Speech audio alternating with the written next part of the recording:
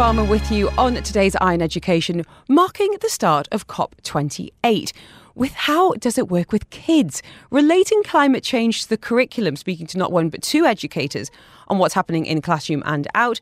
And plus why COP28 could be really beneficial to pupils. Plus, it was beach and forest teacher Miss Autumn on hand, sharing her passion for nature, talking about why nature deficiency is a very real problem, offering up some places to go, things to do this weekend to connect to our planet, plus the easy, actionable changes that you and the family can make to preserve the environment. This is Eye on Education on Afternoons with Helen Farmer. With Horizon International School. We are weaving the environment into the curriculum, and that's going to be in the traditional classroom in an hour's time with two educators. But now, chatting with Miss Autumn. She is the first forest and beach school leader in the UAE. She runs educational nature sessions and is just basically the teacher that I wish I had when I was little. Miss Autumn, it's so lovely to have you with us. It is, of course, day one of COP28. And one thing that you're really passionate about is how can we care and protect our world if we're not feeling connected to it? And I think that does start in childhood. Tell us a little bit about, I guess, some of your first memories and the memories that you're creating with kids when it comes to nature. Hello, thank you so much for having me. I find that really interesting. When you ask people what their most fondest memory is of their childhood, most of them is a nature experience. And I remember last time I was here, you spoke about that lovely stream, Rowley Burn. Yeah, and it's so funny because as soon as you said, I've been thinking about that a lot. Yeah, it was a stream that we used to go to, and we'd spend hours. There was like this stone that was eroded by water, and it was like a little slide. But other really real core memories of my childhood. My dad used to let Mum have a lie-in, they'd swap actually having a lie-in at the weekend. And he used to take us out to the field and we'd sit on hay bales and eat marmalade sandwiches. It's so simple. It is the simple pleasures. And I think there's a few reasons why that is. But I think that obviously in our DNA and naturally as human beings, we are affiliated with nature. You know, it's in us. But when we're children, we're very sensory beings. And when we're in nature, all of our senses are engaged. So you're remembering the taste of the marmalade sandwiches, the smells. And that's why it's really important that we do spend time in nature, because often when we're inside an office, there's a lot of our senses that are being dulled and dimmed down. So, yeah. So how can we practice nature connectedness? Yeah, so I talk about nature connectedness being the pillar of sustainability that no one talks about. And the reason that I say that is because when we talk about sustainability, you know, we talk about reduce, reuse, recycle, and all of those things are amazing. But how can we protect a world when we don't feel connected to it? And there are a few things that you can do, but one thing is mindfulness. So when you are going to a place of nature, it's just tuning in to what you can see, not rushing. We're always rushing and we're always asking questions. We're trying to do. Just go to a place and just literally smell the flowers, take a picture, and just really take in those surroundings and be present in that moment. I mean, before I got here, and you know, I was early, and you know, I parked and everything like that, and the sun was shining. There's some nice gardens outside, and you know, I could have just stormed in here and sat in the air conditioning, but I thought, right, let's make a conscious choice to just sit outside, be in that nature. Every minute counts. It does. And I think kind of naming and identifying those senses in those moments, you know, whether you're at the beach, you know, how does the sand feel under your feet? You know, what can you smell? What can you hear? Is it the taste of, you know, salty air on your tongue, and really be there? And I think our kids also move pretty fast right now. You know, I know I'm guilty of this kind of packing their schedules with, you know, with ECAs and the homework is starting, and just to take a pause and realise just how lucky we are to live in this part of the world. And it's beautiful and it's safe and the weather's amazing. And there's no better time than this weekend to head out. And that's what we're going to talk about next. Some places to go, some actionable things that you as a family can do for the good of the planet. And also up next, nature deficiency. How many hours a day should children be spending outdoors? This is Eye on Education on Afternoons with Helen Farmer. With Horizon International School. We are going to be meeting the educators after 4 o'clock today and talking about how COP28 is actually fantastic for kids as well as world leaders and indeed the planet, and how the curriculum is embracing the environment. Right now, though, we are getting out into nature. Miss Autumn is with us. She's the UAE's first forest and beach school leader, really passionate about getting kids out there into the mangroves, into the desert, getting them mucky. Nature deficiency is not a term that I was aware of until I met you, Miss Autumn. What is it and why is it important? So it comes from a book from someone called Richard Louv, and the book is called The Last Child in the Woods, and it is a term that's now used sometimes to even diagnose children globally. And the reason that we have to use it is because it's becoming a problem now. It was never really a problem before. And now a lot of research shows us that children are spending significantly less time outdoors than we did. So some studies show that children are spending 4 hours on average a week when they should be spending 4 hours a day outside. Some researchers showed that children are spending less time outside than prison inmates. Can I ask, why does it matter? Why does it matter?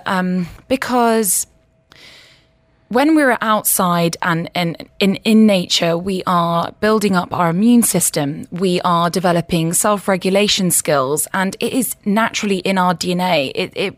To not go outside and be connected to nature is going against everything that we're about. Mm-hmm. And then you start to see more ADHD being seen in schools. You see children with more mental health problems. And I do think that they're very connected. It has to be connected. Also sleeping, Sleeping, a diet. And even when a child is outside, research shows that when a child is spending time outside, they have a better appetite, they're eating better, they're sleeping better, they're more regulated. And we know that from ourselves. Mm-hmm. If we spent all of our time inside, we would start to really feel the effects of that. Yeah, we would. And there's the thing about, it was lots of I had a pretty idyllic country childhood. It was lots of den making and messing around in mud and all that kind of stuff. It was.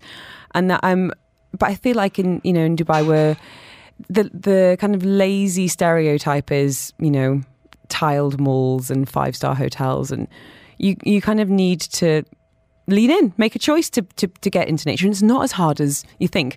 Let's talk pizza exercise. Every day's a school day with you, Miss Autumn. What is pizza exercise? So I actually learned this exercise from my mum, Principal Lisa, the legend. She is a legend. So basically your day is a pizza, okay? So if you were to think about your day now, you draw a circle, okay? Okay. And I want you to colour in the part when you're asleep. So let's say that's half. And I want you to colour in the part that you're at work. Uh-huh. Okay. And then I want you to look at that and then colour in maybe the section where you're outside.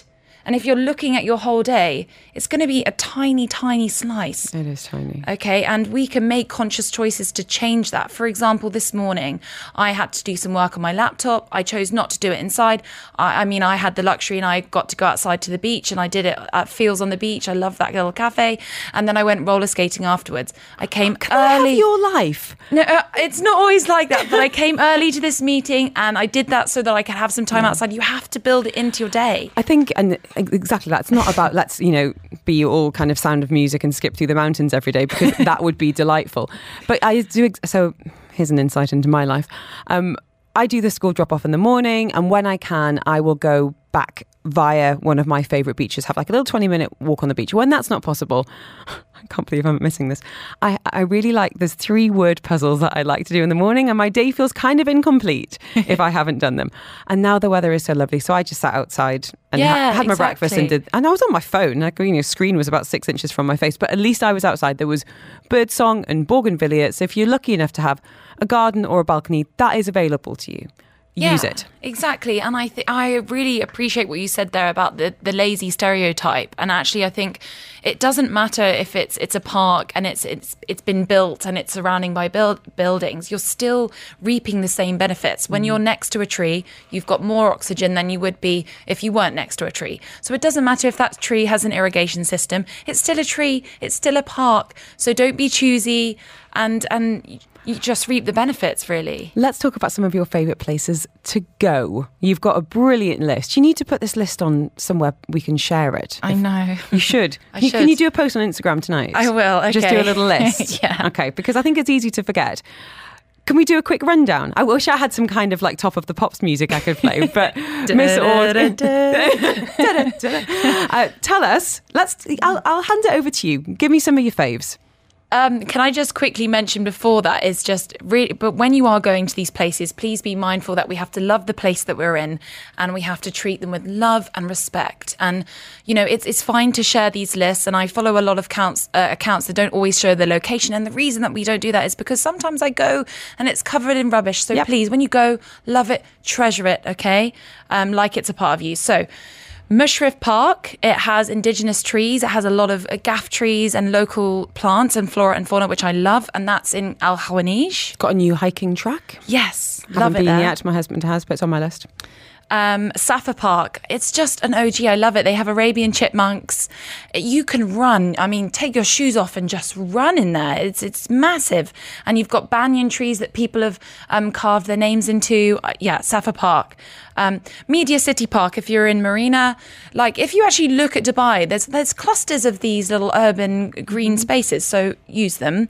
Dubai Creek, I actually love going on an Abra. You can often see migrating geese there, so that's nature too, and it's like really like authentic and raw local nature.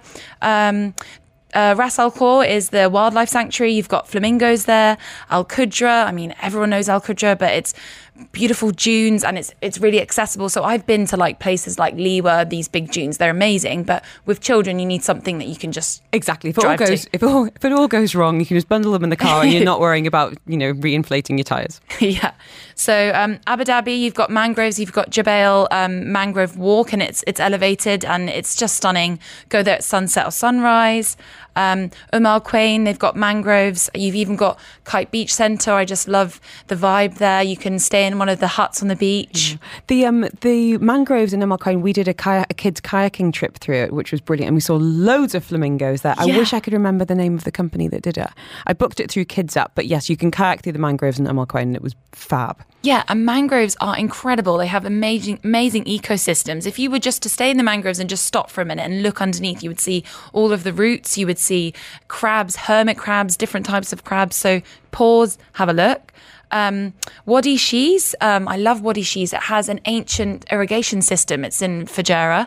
Really easy trail for kids and educational. Am I saying this right? Is it a filage? It is a filage. It's such a good word. Sorry, that's my only bit of knowledge I have in Arabic. That's reminding me of, is it called a phalangipan or whatever they call it? In Friends, yeah. It's a phalange. Yeah, so that's that one. Wadi Shalka, again, a really a common spot, but please treat it with love and respect. Go after it rains because there's all these pools there.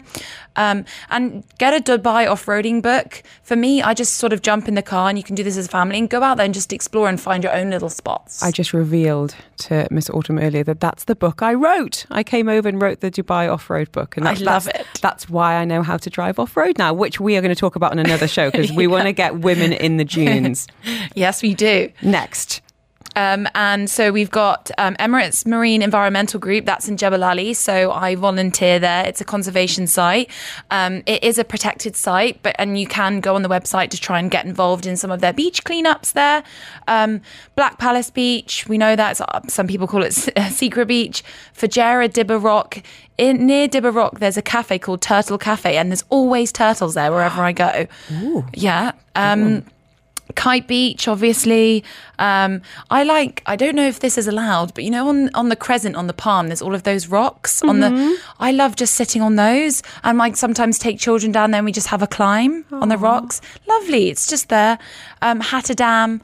That's just to name a few. And you need to do a proper post on this. Okay. You really do. I just want to give a bit of a shout out to my daughter. Don't know if she's listening now, but she's doing her scuba diving tomorrow, and she's doing her first one in the sea. So she's going to be there with Chloe at the Jebel Ali Resort, and just a brilliant way of seeing nature in a different way. This is Eye on Education on Afternoons with Helen Farmer. With Horizon International School. We are going to be talking about how the environment is being woven into the curriculum and why COP28 can be great for our kids. Right now, though, in conversation with a fantastic Miss Autumn. A number of you asking for her details. It's Miss Autumn Says on Instagram. And if you want that, you can just send me the word nature and I'd be happy to send you the link. Taking your questions and your memories. And Warren, you've got a question for Miss Autumn regarding kids in nature. How can we help, sir? Yeah, hi, good evening. Hi. Or good afternoon, ladies. The question is there a correlation between kids not being outside with a noticeable increase in kids being scared of animals? Even something like a tame house cat or something small like a praying mantis. Good question. Is there a correlation? 100%, and especially with insects as well. And it's obvious as to why that would be, is because if you're not exposed to something frequently, you're going to feel like it's unusual. You don't want to trust that experience. And what I would say to help combat that is just try to get as much exposure as you can, but in a way where the child's comfortable. So something I actually do is I collect insects and I put them in jars. I know, balmy, but I love it. And I have cockroaches in jars, I have beetles in jars, and the children handle them. And sometimes they don't even want to be next to me when I'm handling the jar. Sometimes they don't even want to touch it.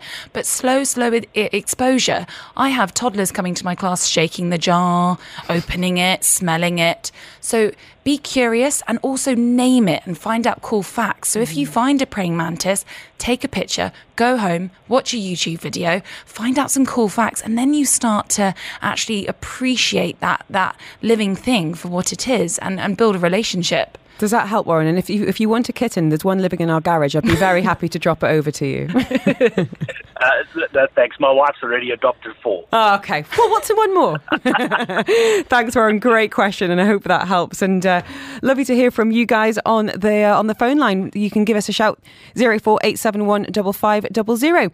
Now, it is, of course, day 1 of COP28. And I think, in honesty, a lot of the issues that are, being discussed on air and, of course, there at the Expo site feel like very big, intangible, insurmountable problems. And I think what you do so well, and you've done workshops on this about easy recycling for families.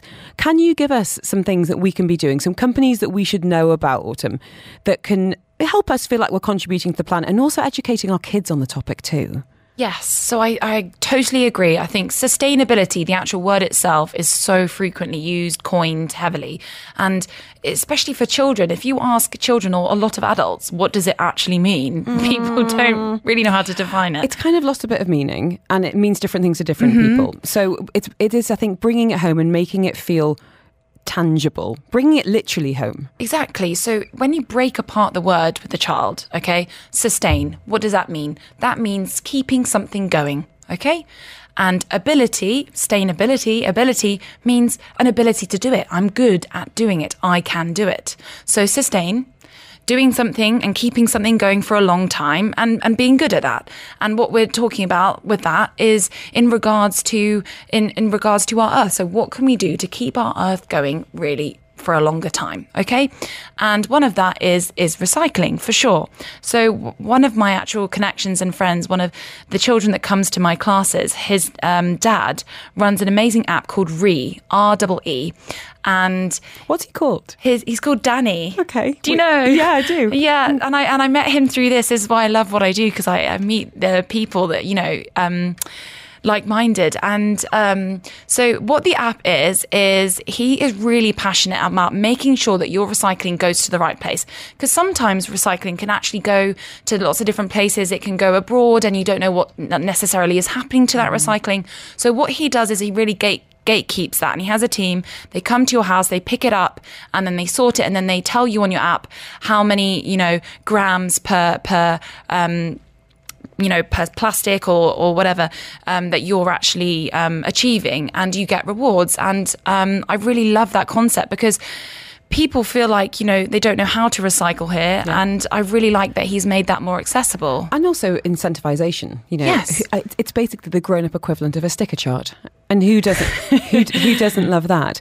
What about things like food waste and composting and things like that? Yeah, so I love the Waste Lab. Follow them on Instagram. So they are really about making waste cool, and they take your garden waste and they turn it into beautiful compost, and they're really transparent about how they do that. So give them a follow, and you can actually compost at home. So I used to do this at school. You can get kits on Amazon, and you basically have this like bucket, and you fill it with a little bit of sawdust and other things. You put in your garden waste, your food waste. You seal it so it doesn't smell, anything like that, and then you keep adding to it, mixing it, and you layer it up.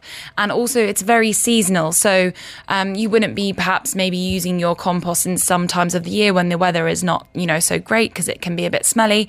But it's about, I think, you make a green diary. So you have a diary of what you plan to grow that year, and maybe things don't work or they do, and you diarise it, and then you're using your compost in a routine. Mm-hmm. And like I said, it's just about building that into your family systems and your routines. And like you said, making it small.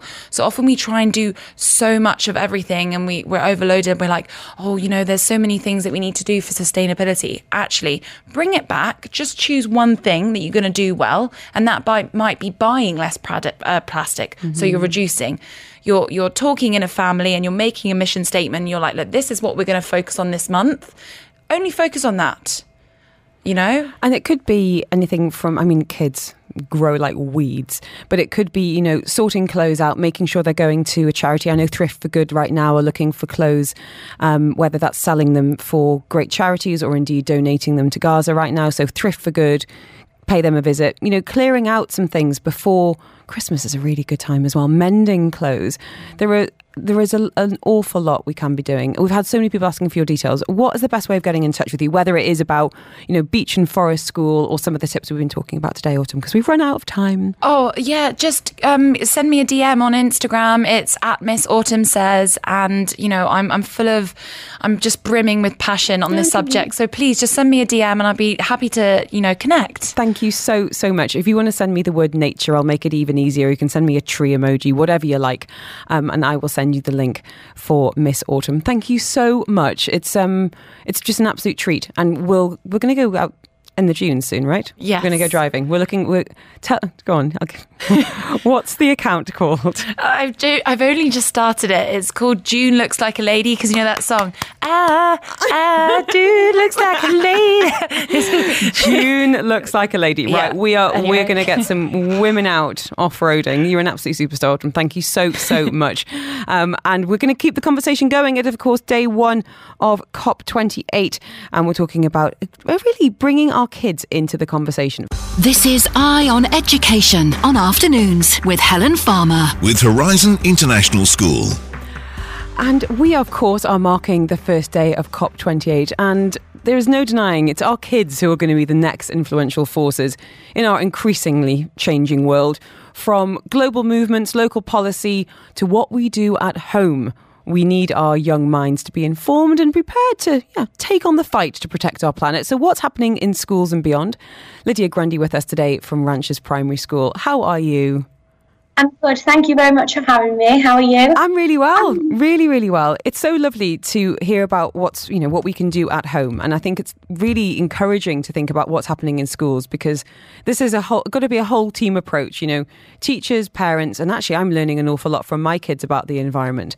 Would you mind sharing a little bit about what you do at Ranches Primary School, and maybe some of the initiatives that you're spearheading as part of COP28 and climate change education, Lydia? Yeah, of course. So I'm the sustainability lead at Ranches Primary School. So my role involves spearhead initiatives that promote environmental awareness and sustainability, both inside school and in local communities. And just like you said, it's all about collaboration, working with each other. So regarding COP28 and climate change in education, we are actively engaging in raising awareness and understanding amongst our students and staff. So we've been integrating the climate change education, organising awareness campaigns, participating in events. We recently participated in the CNN News competition, where the children made a piece of artwork and promoted the issues we're facing, and then also gave advice on how we can maybe reduce that. We believe it's crucial to equip the younger generation with the knowledge and motivation to contribute to a sustainable future. As you said, they are they are the future of our ever-changing world. So we believe that it's really important. It is, and the conversation's changed so much, since I was at school where, sustainability, I think I only really heard about it properly in the last kind of 5 to 10 years. And some of the school trips we went on, we went to sewage works, for example. We did a lot of, traipsing around rotting piles of, Romans and things like that. And now it seems like the environment is really woven throughout the curriculum and beyond. And it's what I find really interesting, and I'd love to hear from an educator's point of view, is like how we talk to our children and empower them rather than scaring them, if that makes sense. So how do you kind of toe that line both within that community and beyond? So we encourage them to participate in eco-friendly initiatives throughout the school. So it's kind of like second nature to them. Like with waste reduction programs, we have like recycling centres outside the front of the school, within the school. So it's really getting that link with the community. Our school's very, very much a community, and a lot of children will walk or cycle to school instead of getting in the car. And energy conservation efforts. We're in the next term, the younger year groups, so year 2, they are actually creating their own hydroponic garden in our school garden, just so that they're aware of like just minor changes we can do to be more sustainable and like carry that on throughout their home life. And I mean, using that garden as an example, I think that visibility is really important, for kids to see something growing, or, for children to see recycling bins on campus. It's just needs to be the norm now, rather than it being, here we are, this term we're learning about the environment. It's got to be part and parcel of really, being in school. We're going to be talking next about that CNN initiative and some of the programmes that are happening around school. This is Eye on Education on Afternoons with Helen Farmer. With Horizon International School. We are talking about what's happening in schools to inspire climate change action out of schools. And joining us from Ranches Primary School is Lydia Grundy. Tell us a little bit about some of the partnerships and collaborations. I know you're working a lot with some local organisations and businesses to really bring some of that climate change education home, Lydia. What's happening? Yeah, so we do have a sustainability squad in our school, and this is a group of year 6 students. So they're actually going to Expo for COP28 next week. Yay! I know, very exciting. We're also looking at getting businesses in to do workshops, especially with the younger students, because we've got children in nursery and like really, really young children. So we're trying to get them to also be a bit more mindful of sustainability, even from that young age. So it's more hands-on workshops so that the children can really experience it. We do have like a area outside which is all recyclable materials for the nursery children from 18 months up to 2, and they can really explore with recycling. So we're working a lot with businesses to promote that throughout the school. Junk modelling, that was always the request from nursery, being like, bring in your cardboard boxes. Happily. Yeah. Here's some toilet tubes. Go wild, kids. Let's see what you can upcycle with that. What about attitudes? I know it's really hard to measure this, but, as an educator, are you noticing whether it's conversations or actions from students as a result of some of this education towards climate change? Yeah, so the integration of climate change in education has yielded positive results through the children. We've got our wellbeing garden, which I mentioned earlier, and we're actually planting like vegetables and using that in the school dinners. That's our aim. So the children are responsible and accountable for looking after the plants for their school lunches. So the students have shown increased awareness of the issues that we're facing and have become more conscious of their ecological footprint. We've observed like a really big shift in attitudes, actively engaging in sustainable practices through the recycling, through looking after the garden, and through actually energy conservation as well within the school. So it's really encouraging to see them take ownership of their role as collaboratively to combat climate change and advocating for a more sustainable future. And I think that comes home as well. I love it when my kids want to teach me things. Mummy, did you know? My daughter did a module on, kind of preserving the environment for the orangutans last year, and will still go around the house and be like, Daddy shouldn't be buying this, or this toothpaste is not good, it's got palm oil, and you're not thinking about the orangutans, Dad. And it's a great little boost of their confidence to think that they can teach us things that we don't know. And it's a memorable experience for them, I think. Yeah. What about supporting teachers then? It's as I'm starting to realise as we talk more and more about COP28, it is a big world of information and it's a fast changing one, and trying to stay on top of it can feel a bit overwhelming. So how are you kind of empowering the teachers really to stay involved and keep plugged into those climate change issues and integrating relevant content as well? Yes, we foster a collaborative environment where teachers can share best practices and innovative teaching methods related to climate change education. So to support our educators, we ensure that they effectively integrate relevant and current content into their teaching. Like we're trying more to have like project-based learning on sustainable practices. So I think what sustainability is one of the topics where it's constantly you can develop it consistently throughout. So it's like different practices, sharing best practices is really how teachers stay in the know of the issues that we're facing and how as a school we're combating that. Trying to stay relevant. And making it fun. No one likes feeling like they're being lectured to or patronised. It's about integrating some of these conversations all the way through. And as you said, everything from growing veggies that are going to be in their school lunchboxes to letting them be the ones spearheading through, eco groups. I think it's really encouraging, to be honest. It really is, to hear what's being done on campus. And Lydia, thank you so much for your time. We are staying with the educators and finding out more about the positive impact of COP28 on the pupils specifically. Lydia Grundy speaking to us from Ranches Primary School. This is Eye on Education on Afternoons with Helen Farmer. With Horizon International School. We are, of course, marking the start of COP28, and it's really interesting to think about how this relates to our children, or how we can relate it to our children. I think an awful lot of people, and I unfortunately count myself in that, when we think about climate change, it feels full of fear and it can feel disempowering. Whereas it's the younger generations who are so full of ideas and recognising opportunities and coming up with solutions. And that's something we're really fostering on the show today with Charlotte Greaves, the Deputy Head of Prep at Royal Grammar School, Guildford, Dubai. Charlotte, how are you? I'm very well, thank you. Great I'm to very have you well. with us. I'm curious about relating the idea of COP to our children, and also talking about the benefits. What opportunities does it offer when we think about, of course, the education side, but also their sense of their personal growth, their sense of purpose. Would you mind speaking to us about that with your educator hat on? Yeah, I mean, firstly, how amazing to have, the Conference of Parties coming to Dubai here and being, really immersed in it. I think that's one of the first things for our children to know, that it's actually happening in the country that they're living in, which is fantastic. I think for us, it's about gaining that deeper understanding of the world issues and making sure that the educational environment is really, really at the forefront. Mm-hmm. We already do it at school here as part of our curriculum.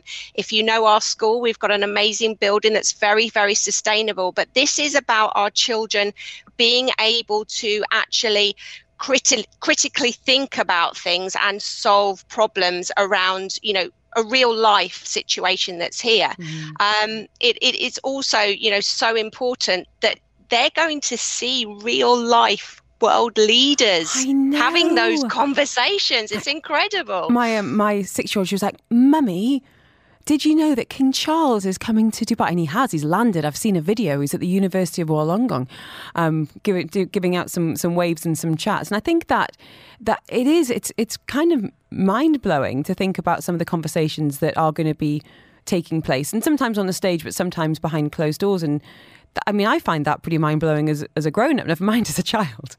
Absolutely. I think something that we're really proud of as educators is we're always encouraging our children to be leaders in the classroom, to be leaders across the community, and really just bringing to life those real life issues. Mm-hmm. I had a wonderful conversation with one of our children the other day, and Zaria is her name, and I mean, she summed it up for me so well. She just said, this is our future after all. And to just it's really encouraging to have that on our doorstep and know that we have almost permission to ask questions about it. And we have, it's such an important subject. They actually did a mock CNN video about it. And it was that was before we even know that was coming. So wow. It's about our children having that permission to say, actually, we want to ask questions about this. This is our future after all. Mm-hmm. And sometimes that is to do with, holding other people accountable, holding their peers accountable, coming up with ideas and solutions. What about the educational side of COP28? What opportunities are there for, enhancing their understanding of sustainable practices, big issues that seem almost sometimes too big to grasp? How can we root it back to something that they can really take home and action? So some of our children are going next Wednesday, which is fantastic. So they're going to get the opportunity to actually become part of debating, actually ask those critical questions from their point of view. As you said earlier, children ask the best questions. And as educators, if children are asking questions, we know we're getting it right, because they will not stand back. Adults do. We put a filter up, don't we? So in our school, it's really, really, we know we're doing that great job because the children are asking questions. Mm-hmm. They're questioning us. So we encourage that in our lessons. So for them to be able to go over and actually put that into practice with what I would say real people, because they see us as teachers every day, and to feel confident to do that, I think just to build children's confidence is so important. And then that other part of that is their empathy. What does that look like? And then when they get, when they're in front of people and they're maybe not getting the answers that they want to hear, building that resilience. You're not going to hear this. These are real people that you're not practicing with in the classroom. This is an opportunity to build your resilience as well, and actually push back and maybe not get it right, and all of those things that we're actually practicing in the classroom. I can't wait to hear all about it when they come back on Wednesday. Brilliant. Charlotte Greaves is with us, the Deputy Head of Prep at Royal Grammar School, Guildford, Dubai. What about thinking about past school, opportunities for study or even career? We think about climate change as often kind of doom and gloom, but actually the opportunities it opens up in terms of industries and job opportunities. Have you seen a bit of an uptick from students about, I could do that? Yeah, and it's we always talk about the future with our children, because actually, and we talk about being world ready. Children don't know what jobs there are. So to be able to actually go to something like this and see that, actually I could maybe work in this industry. I'm learning about it in school. I understand what it means. Even creating that pathway for themselves. Mm-hmm. We haven't got GCSEs here at the moment, and we're working towards that. And it's really important for our children to say, well, actually, if I want to go into this field, I'm going to have to go down this pathway, and having those conversations with them. And it's just, I think it's more about the skills that they're taking forward into those real life situations, and building up those learning skills that are going to take them beyond the classroom, beyond an exam, mm-hmm. and taking them into these environments where it's fast paced, it's high decision making needs to happen, and just building those skills within our children is so important, but also giving them, again, the permission to say, actually, that job isn't there yet, but I feel there's a need for it because I saw it in action here when I was 12 years old. Exactly. Inventing, creating, innovating. And crucially, whether it is in the classroom or, Expo City at COP28, or indeed at home with us as parents, just really Absolutely. Fostering and encouraging this passion for the planet, because it, as Zaria said, it's in their hands, and I'm hoping those hands are going to be very safe indeed, and certainly a lot of enthusiasm from the students that I've met. And I just want to say a huge thank you really for keeping that conversation going. I think it's a big responsibility for you as educators, and also for us as parents. There's got to be this collaborative approach. There's no point in them coming home saying, Dad, I learned this, and Dad being like, all right. More like, oh, that's fantastic. What, would you have any ideas about what we can be doing at home to buy less plastic, to recycle, to compost, to, reduce what we're buying? Because it has to be a whole person approach. Thank you so much, Charlotte. Thank you. Thank you so much for having us again. Hope the kids have an absolutely brilliant time. I mean, what an opportunity. What a thing for the resume. My gosh. And to spark some fantastic ideas that they can bring back to the classroom for projects and indeed into the wider world and beyond. Charlotte Greaves is the Deputy Head of Prep at the Royal Grammar School, Guildford, Dubai.